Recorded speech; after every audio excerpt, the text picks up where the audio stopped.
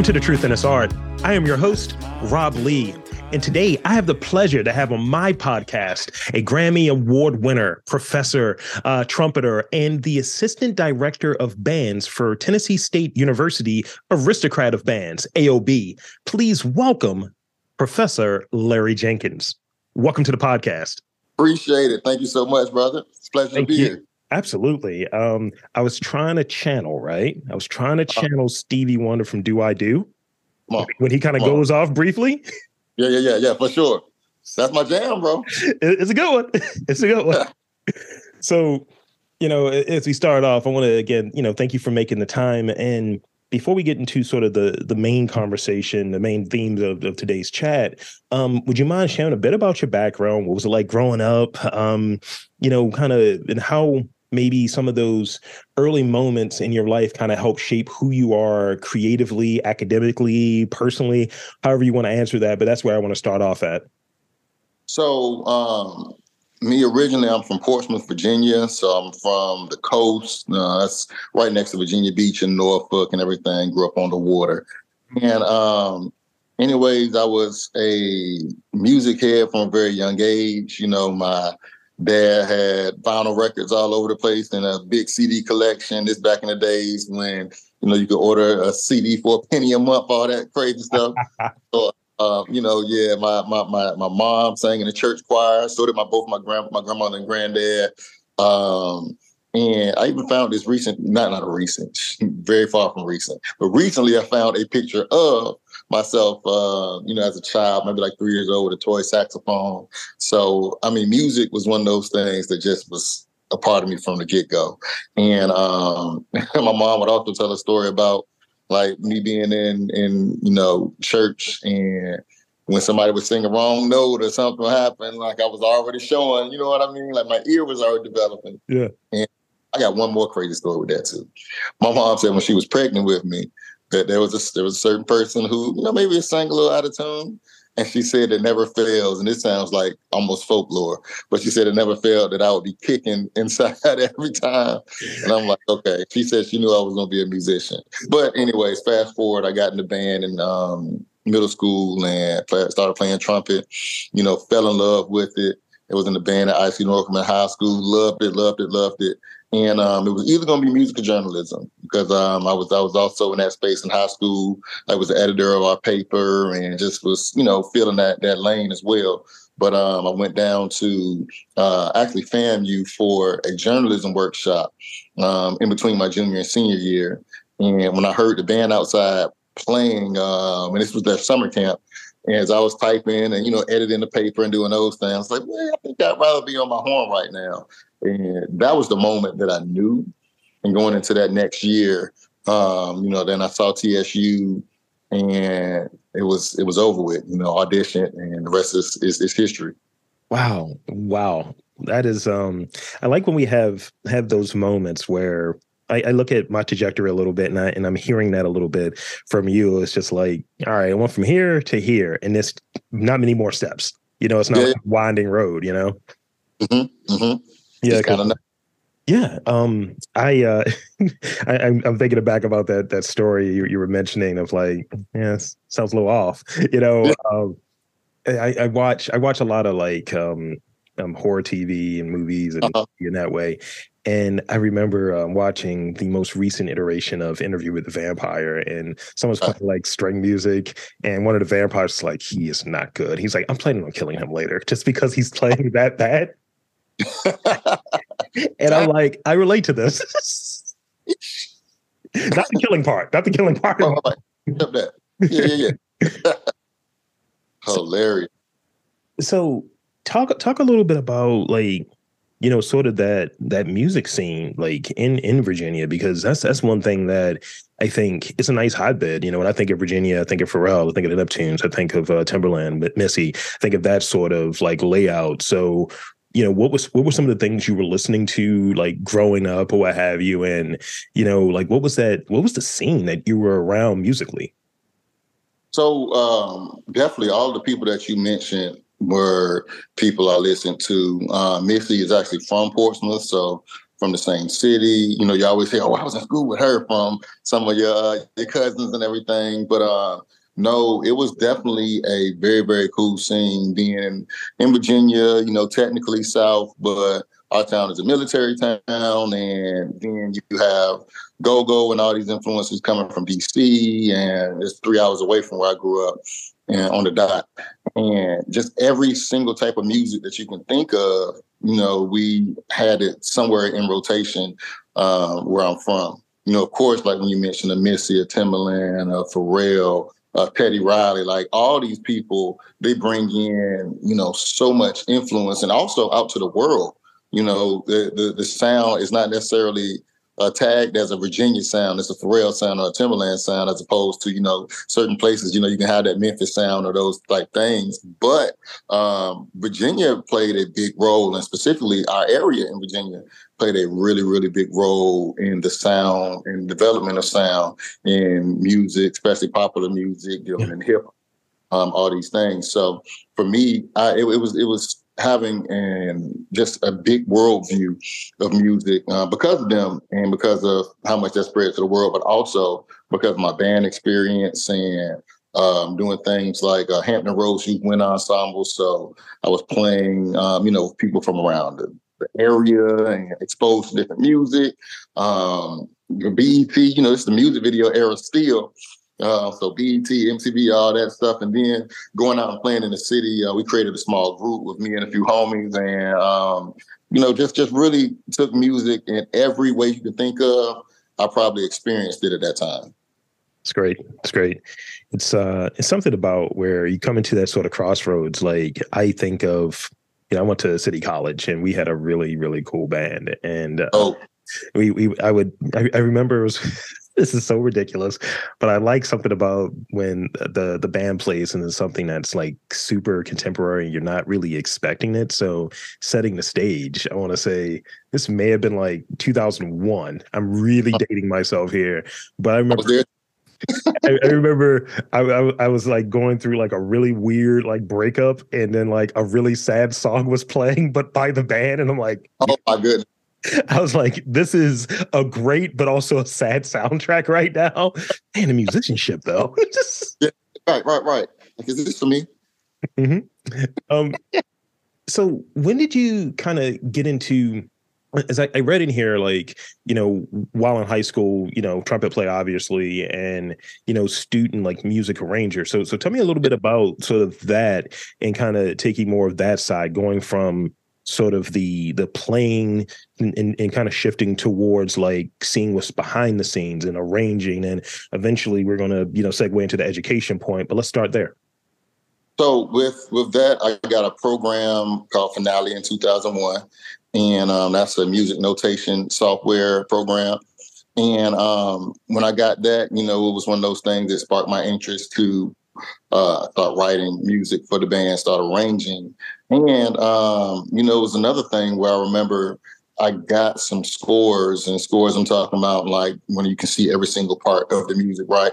So I got a few scores that somebody sent me from Paul Adams, who used to be an arranger at Norfolk State and one of the assistant band directors there, and he's legendary. So I was kind of looking at how he was writing, just looking at the page, and, you know, even like listening to, other bands playing and trying to take what I'm hearing and put it down on the paper.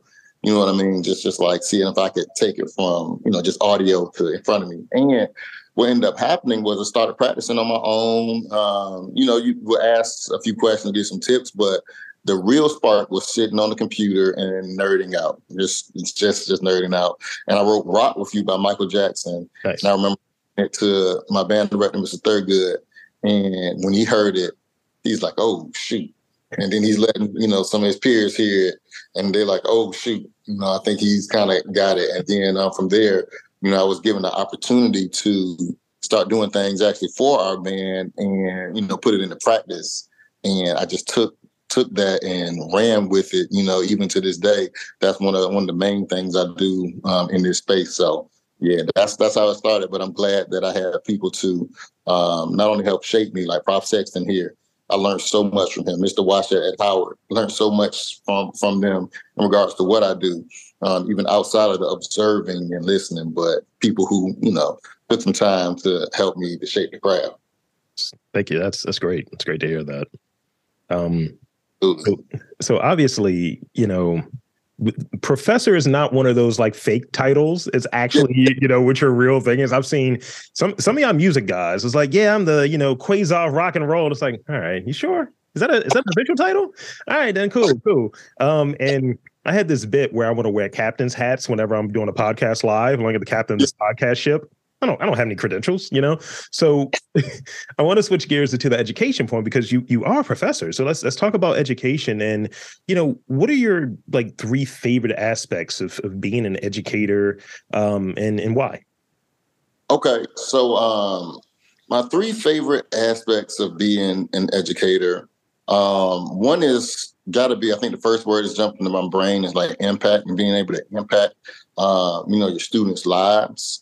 Like each one of these, and especially at this point, each class, being in front of them so much, being around them so much, it has impact. You know what I mean? We see our students in the fall, especially. Let's just talk about fall alone. I see my students more hours in a day than I see anybody in my family, including my wife. You know what I mean? Like we are around them and pouring into them and working together because it's a lot of collaboration and being a band director. Yes, we are the educator in the traditional sense, but it's a collaboration. They don't want to see me out there marching. That's not the goal. So, we're all working together, but impact will be one. I think, let's see, number 2, and this is an interesting one.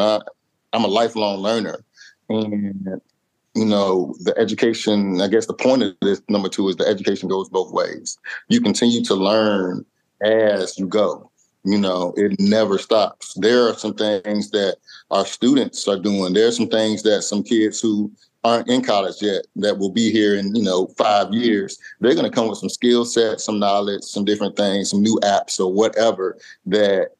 I'm not privy to, or I might not understand. So you're continuing to learn. And I think that's an important aspect of education, that you don't stop learning and don't get to that headspace where, learning becomes a thing of the past. Mm-hmm.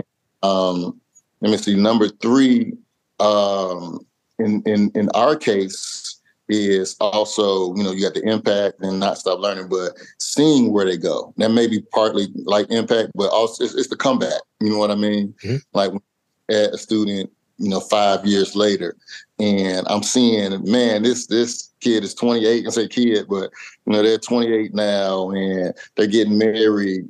Works for Delta Airlines, and is this? I'm like, man. Okay, you coming back with this Benz and everything? Like, I'm glad that this worked out. I'm glad that we were to help you get to where you got. But no, to see them in their careers and to see these students after they've been in your care, in a sense, is a beautiful thing. So I guess that's starting the impact. You have, the continuation of learning, but then you have them going out into the world. And that's a beautiful part of education, to see them continue on. That's wonderful. I had this conversation the other day about one of my friends who's an educator, and I'd be remiss I didn't ask. Could you tell the fine folks the department and actually like the specialty and all of that? I wrote it, but I didn't say it, so I at least want to give you that space. Oh, for sure. Like my job description, job title, I'm assistant director of bands. And as far as my role with the band goes, it's a few things. I kind of feel like a jack of all trades there. Do a lot of arranging along with Prof. Sexton, who taught me and is still there. We do a lot of rehearsing the band. So a lot of the sound stuff, that's where my band role lies. And, even down to some marketing and things too.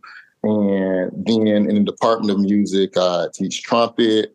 I'm the brass area leader or coordinator, and, I teach brass techniques. and just do a bunch of things in the education realm there.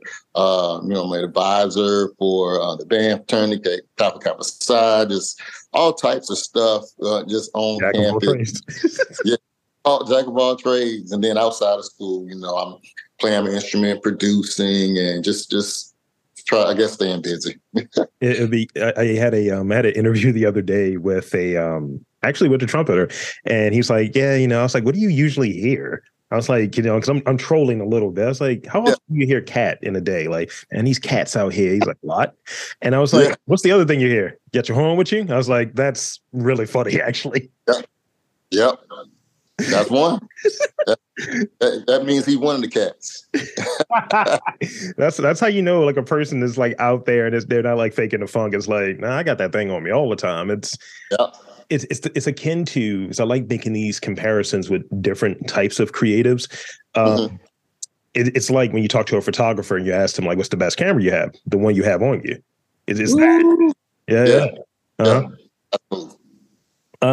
So we touched on a little bit. So let's get into it. Let's talk about the band a bit.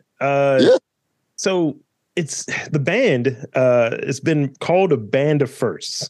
Yes. Help me with that. Why is that the case? There are just several instances in our history and lineage, how we want to put it, that our band has been one that has broken a barrier or took that step to be the first to do something. And when we say band of first, it's something to be very proud of, because even in, the bragging rights that goes with, first, it's bigger than that when you affect culture. You know what I mean? When you're affecting, like, literally the mindset of people, or exposing people to things. So, our band was the first HBCU band to do a presidential inauguration parade. That's a barrier breaking down. That was for Kennedy.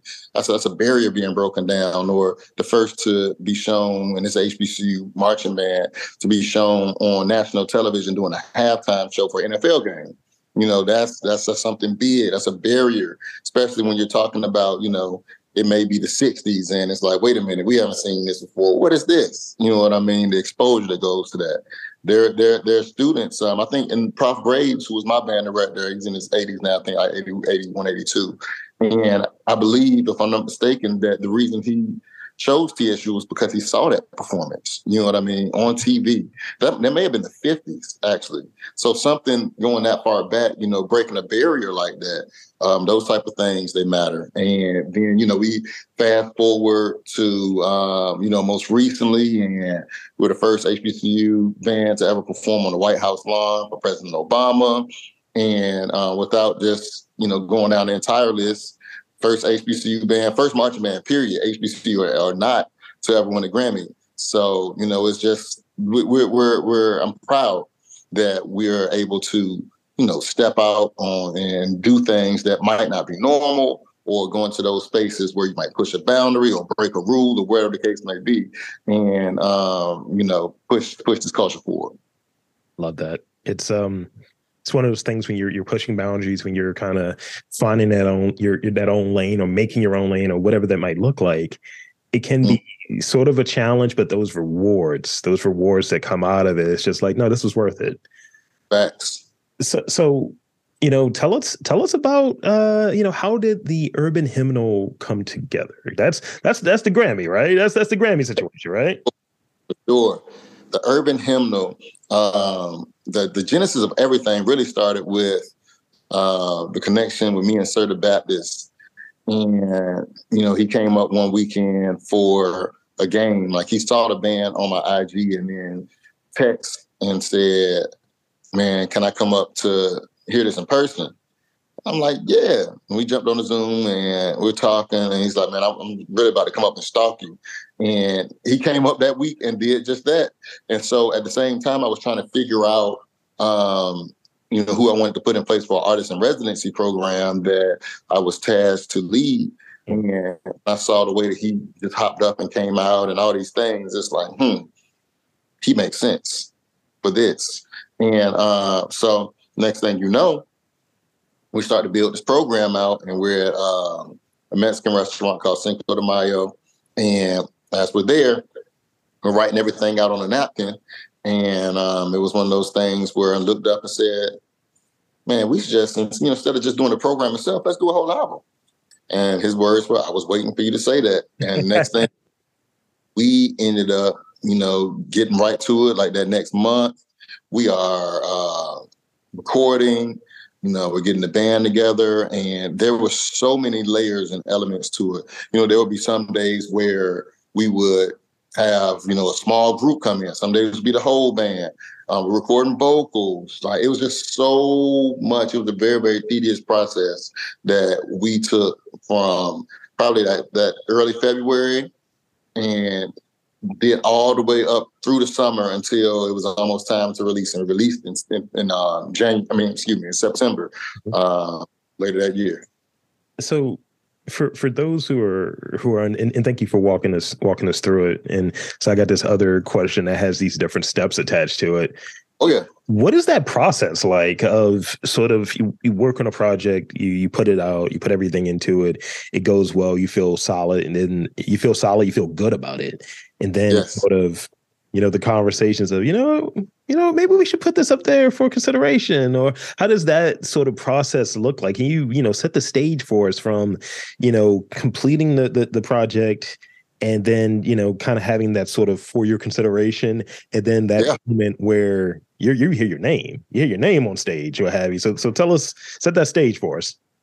So, going through this process, of course, again, we're like recording heavy with the band, doing a lot of meticulous things because we wanted to be very good.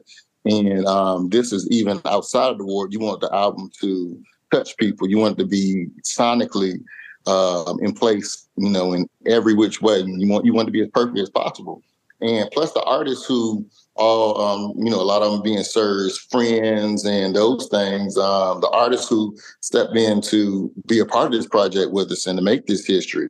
So, we wanted that package to be right. As we are doing this and, working on our release, and we're now looking at, okay, I think we can go for, a Grammy for this. I think it's that good, or we think it's that good. And it's one of those things where we're now looking at the release date. All right, who's going to submit this? It has to be submitted by a member of the Recording Academy. At the time, I'm not a member, so I'm like, okay, how, get this done? Who's going to submit? And that's when Jay Ivy actually did our submission. Oh man, that is my guy. Shout out to Jay Ivy. And so all these things that we're starting to think about, and we put everything in place to do so. We get all the paperwork in, and we make a moment out of it where we bring, the news came out, everything like, hey, they're going to submit for a Grammy, which is unprecedented in itself for a marching band. So, we got that moment, and we released our album, in time to be considered. We put it up for consideration and turned it in, and then it was the waiting game. Yeah, we had to wait for the day where the nominations will be announced. In between that time, we're putting out a lot of content, a lot of for your consideration stuff. You know what I mean? And making sure that it's visible, making sure that our content is good and inviting and exciting, and all these things. So we did a lot of content work, and it was hectic. It was tiring, you know what I mean? Because you're thinking about it every day.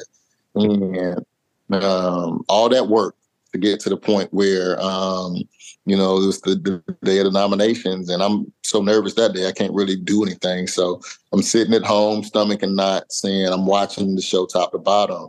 And then it got to our category. We were the last one named in the category. So you see 4 names go up before you, and you're just like, oh, man. And when I said Tennessee State University, it went crazy. Phone blowing up, students running out of class. It was a moment, you know what I mean? And that set the stage for the next round, which was actually going to the Grammys. So, it was a ride. That's dope. This is a secondary question. I got one more last real question after this, but I definitely want to ask this one. It's goofy, but it's actually kind of funny. So, like, I'm just getting into a spot where I'm invited to things like I actually had to put on clothes. So usually I'm in Carhartt like shirts and like sweaty sweatpants. It's not a good Yeah, combination. So when you know that you're going to the Grammy, what was the fit selection like? Like you're like, all right, I got that. That's clean. I got that from the back for the tailors a second ago. What was that situation like? Woo, it was one. Well, first it was, man, I got to get back in the gym because that was first. I mean, during this whole process, you're up late all the time and eating pizza, all just craziness. So got in the gym first, and then from there, it was one of those things where I'm like, man, I want to pull whatever my best suit. I mean, you know what I mean? Your suit tuck. Let me find the one that's best, and I went and I bought one, but then I went to one that I already had, and I'm like, nah, I'm gonna do this one, and just ended up choosing something that I knew would work, and got the approval from the wife, and after that, it's like, okay, we're gonna go with this, and I kept my book with me too as a part of the outfit. It has the drum major on the front, and the picture is by or the painting was by Ernie Barnes, the great Ernie Barnes, who painted that picture that you see in the beginning of Good Times, and he was cool with Jay Ivy, or he was like a mentor, I should say, to Jay Ivy. And so Jay Ivy gave me that book, so I kept that with me as something special. But as a part of the outfit too, just the whole persona as being like I'm carrying the band culture with me. That's really cool. That is really cool and very intentional too. Where it's just like because in the last few years we've been so caught on what's on Zoom and all of that stuff, and Yeah. When someone knows that they're being filmed, I like to look in the background. Mm-hmm. What did they put? What's that book over the shoulder? What's that book Yeah. over the shoulder? And sometimes people ain't on point, and I'm like, yo, you were not prepared. But other times it's like, oh, I see that. I see what you did there. That's really cool. Yeah. For sure. So you taking that huge moment, and it's like, yeah, I'm gonna have this kind of band with me because you can't. Yeah. It's gonna be a challenge to bring the entire like band up there and all of that. It just feels like Wu-Tang Clan circa like '94 or something like that. It's just wild. Right. So this is the last real question I got for you. So recently I read a quote of yours that reads, HBCU band culture is vital to American music. Like, how does like earning a Grammy serve as a reminder to the larger community of the importance of HBCU band culture? I mean, I went to an HBCU too, so we're here, For sure. I think it's one of those things where it shows, for one, that there are no limits to it. Sometimes for me, like band culture, for one, band culture is very much, it's guarded, it's tight knit. It's one of those like, and being at HBCU, you already know, it's like, if you know on the culture side of it. And then we have things like Drumline that, took the culture mainstream, and things like that you see now, HBCU bands catching different opportunities. Like FAMU they did a Louis Vuitton thing. We just did, the Lakers halftime all the way from Tennessee. These type things. Like you get these things that expose the world, I should say, to HBCU bands. But a lot of times, to me, it gets wrapped up in only a certain thing. Only the battle of the bands. You know what I mean? Who's got the bragging rights? Who's gonna do this? Who's gonna?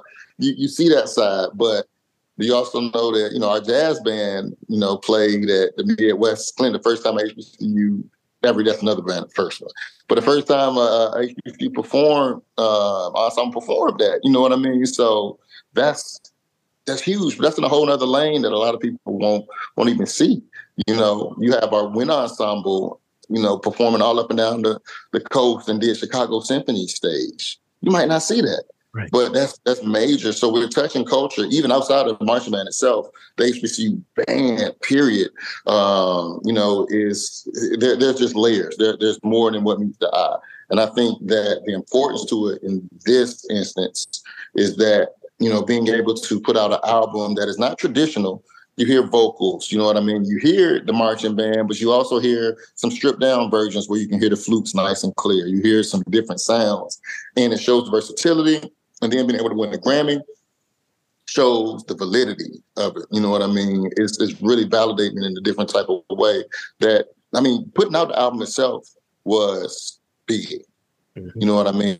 And there is a pride that goes in that and accomplishing it and knowing that it is that good.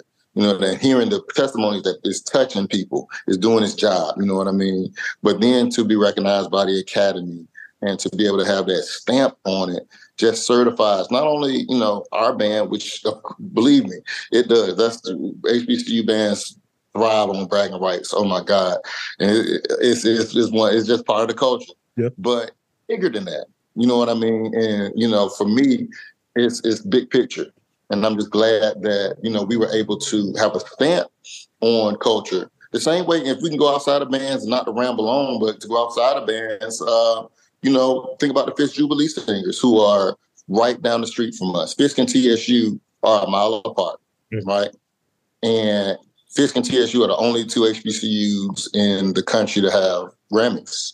They're a mile apart on the same street, on Jefferson Street, off Jefferson, which is the same street that Jimi Hendrix lived on and James Brown and everybody performed. So when you hear that type of thing, it's like, okay. The culture has way more impact a lot of times than what it seems. You know what I mean? So that is, in essence, like wrapping all that up, all that culture up, all, you know, the accomplishments, but the impact of it shows that we've really made an impact on American music and have a place in American music, have had a place in American music for years. That's great and well said.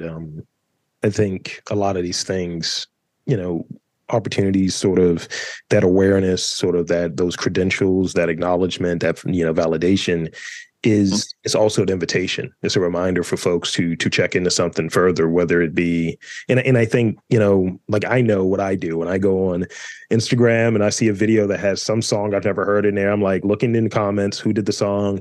And I'm looking for, you know, what was the sample from? I'm looking for the whole thing, right? And, you know, I think sort of that acknowledgement, that check-in, you know, I would hope it would incline folks, and obviously I'm one because, you know, we're talking now, but it would incline folks to dig deeper and to look into sort of macroly speaking, not only like TSU, but also like all of these other like HBCUs, all of these other like things that are in, you know, in Tennessee or what have you, musically wise, and really dive into that. And it's an invitation. That's the way I look at it. It's a starting point. I agree with that. 100%. It is. And there's so much to explore. So, you know, definitely a big impact on culture across the board. So that's pretty much it for the real podcast. Now I got like 4 rapid fire questions for you. I had to add a couple while we were talking. I took out a few. I added some. It'll work out. But, you know, as I always tell people, don't overthink them. Okay. Ridiculous. What is your favorite music movie? You mentioned Drumline a little bit earlier, and that would qualify in that vein. But what is your favorite like music movie? It could be a movie about music. It could be a movie where music is very prominent, like a musical. But what is your favorite music movie? Woo, that's pretty good. I think my favorite music movie would probably be Whiplash. Outside Drumline. My man. I mean, I have feelings about the director. His birthday is literally a day before mine, and I'm like, it's like I'm not supposed to like this dude. I made fun of La La Land so much. I just did some humming riff whenever they were announcing the La La Land. Oh, they didn't win. I was like, but Whiplash was so crisp, and I'm like, I'm not J.K. Simmons, but if this podcaster. My man was a menace in that movie, but it was so good though. It was something about it. He was wild. Yes. But no, it was definitely a good movie to me. I enjoyed it. It kept me on the edge of my seat. 100%. Is there something about you that might surprise people who don't know you well? Hidden talent, you know, things of that nature. Something about me that might surprise people who don't know me well. Yeah. That is a good question. That wouldn't surprise. I was about to say collect sneakers. I don't think that's going to surprise anyone. Maybe my love for NBA 2K. Okay. That might surprise folks, and I'm surprise people who might not know me well, like students. I remember one time I said it to my students, like, "Hey, y'all, I'm not gonna lie to you. I don't think any of y'all will be able to defeat me on this game." And everybody like, "What? No, probably don't even play." That type thing. So I'll throw that one out there. My love for 2K, and I'll take it even deeper. I can't remember the last year that I haven't bought 2K. Wow. Okay. And that goes way back. So that might be it. Are you a creative player guy? Or are you just rolling with a certain squad? What is that situation? My player has been my addiction for probably since my player became a thing. So it's that player addiction. And the next thing is I don't follow WWE like I used to, but I try to watch WrestleMania every year. I just missed this one, but I usually try to watch WrestleMania every year too. I finished up that 19 hours of WrestleMania today. Literally, it was 9 hours, and it was fun. We might have to talk about that off mic. We had to talk about it off mic. I know you're a wrestling guy. All right. So here's the last two. Could you name 3 timeless records that have come out in the last decade? Ooh, 3 timeless records that have come out in the last decade. What is it? It's 2023. To Pimp a Butterfly. That for sure. Good and timeless. I'm a hip hop guy, so I might be in that lane maybe more than anything else. I think this is going to end up being timeless. I don't know what the plays were on it, but it's a timestamp. Or Jay-Z. Mm-hmm. It is to me one of those albums that you know exactly what was going on. He's like lighting or putting the light on exactly what's going on. I guess you can say the same about To Pimp a Butterfly in a way too. I mean that album was so hefty, and oh man, I'm about to be such a cheese for this, the Urban Hymnal. I'm gonna be such a cheese for this. But reason being is because again, this is the first time this ever happened. So 100% is timeless. It's gonna be stamped. I like it. It's a version of shameless plugs, but also I dig it. On the same page. We're on the same page. It's the spectacle thing. It's the beard and the glasses. That's what we have. Yeah. So this is the last one. This is the last one. You touched on pizza earlier, so I got to ask you. After, let's say, a long day, doing all of the, just doing all of the jack of all trade things that one does. Yeah. What is a food that you just crave that you're like, it needs to be good, it needs to be quick, but I'm gonna need it? Oh, it's gonna be two things. If it's good, it needs to be quick.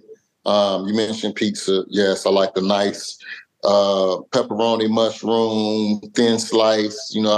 I'd rather not have the big thick one, but when I can fold the cup of ranch so I can dip. Definitely want the pepper and Parmesan, just the whole shebang. And if we're the same dude, what are we doing? Come on, you feel me? If I can get that, then I think we're in good place. I like a margarita pizza too, but yeah, give me a little basil. But that's the move. Or I'm also a taco connoisseur. Mm-hmm. Those are a gift from God, and a good shrimp taco, steak taco. We don't have to do a lot to it. We can put some onion, cilantro. Even though I like me a little shredded cheese on there too. Yeah. Some Valentina, and we on the road. We moving. I like it. I was almost looking for something Southern, and then there was nothing. It was just like, I got essentially a New York slice and then like a Cali shrimp taco, maybe one with steak. You are speaking my language. That is it right there. I hear you. So thank you. That is pretty much the crux of the podcast, but I want to, invite you and encourage you to share with the folks in these final moments where they can check you out, TSU, all of that good stuff. The floor is yours. Absolutely. So you can check me out on Instagram. Is really where I mainly, do my bids. I just hang out there, but I'm at Prof Jenkins, ProfJenkins on IG. And I think it's the same on Twitter too. I'm not on Twitter as much, but I'm there.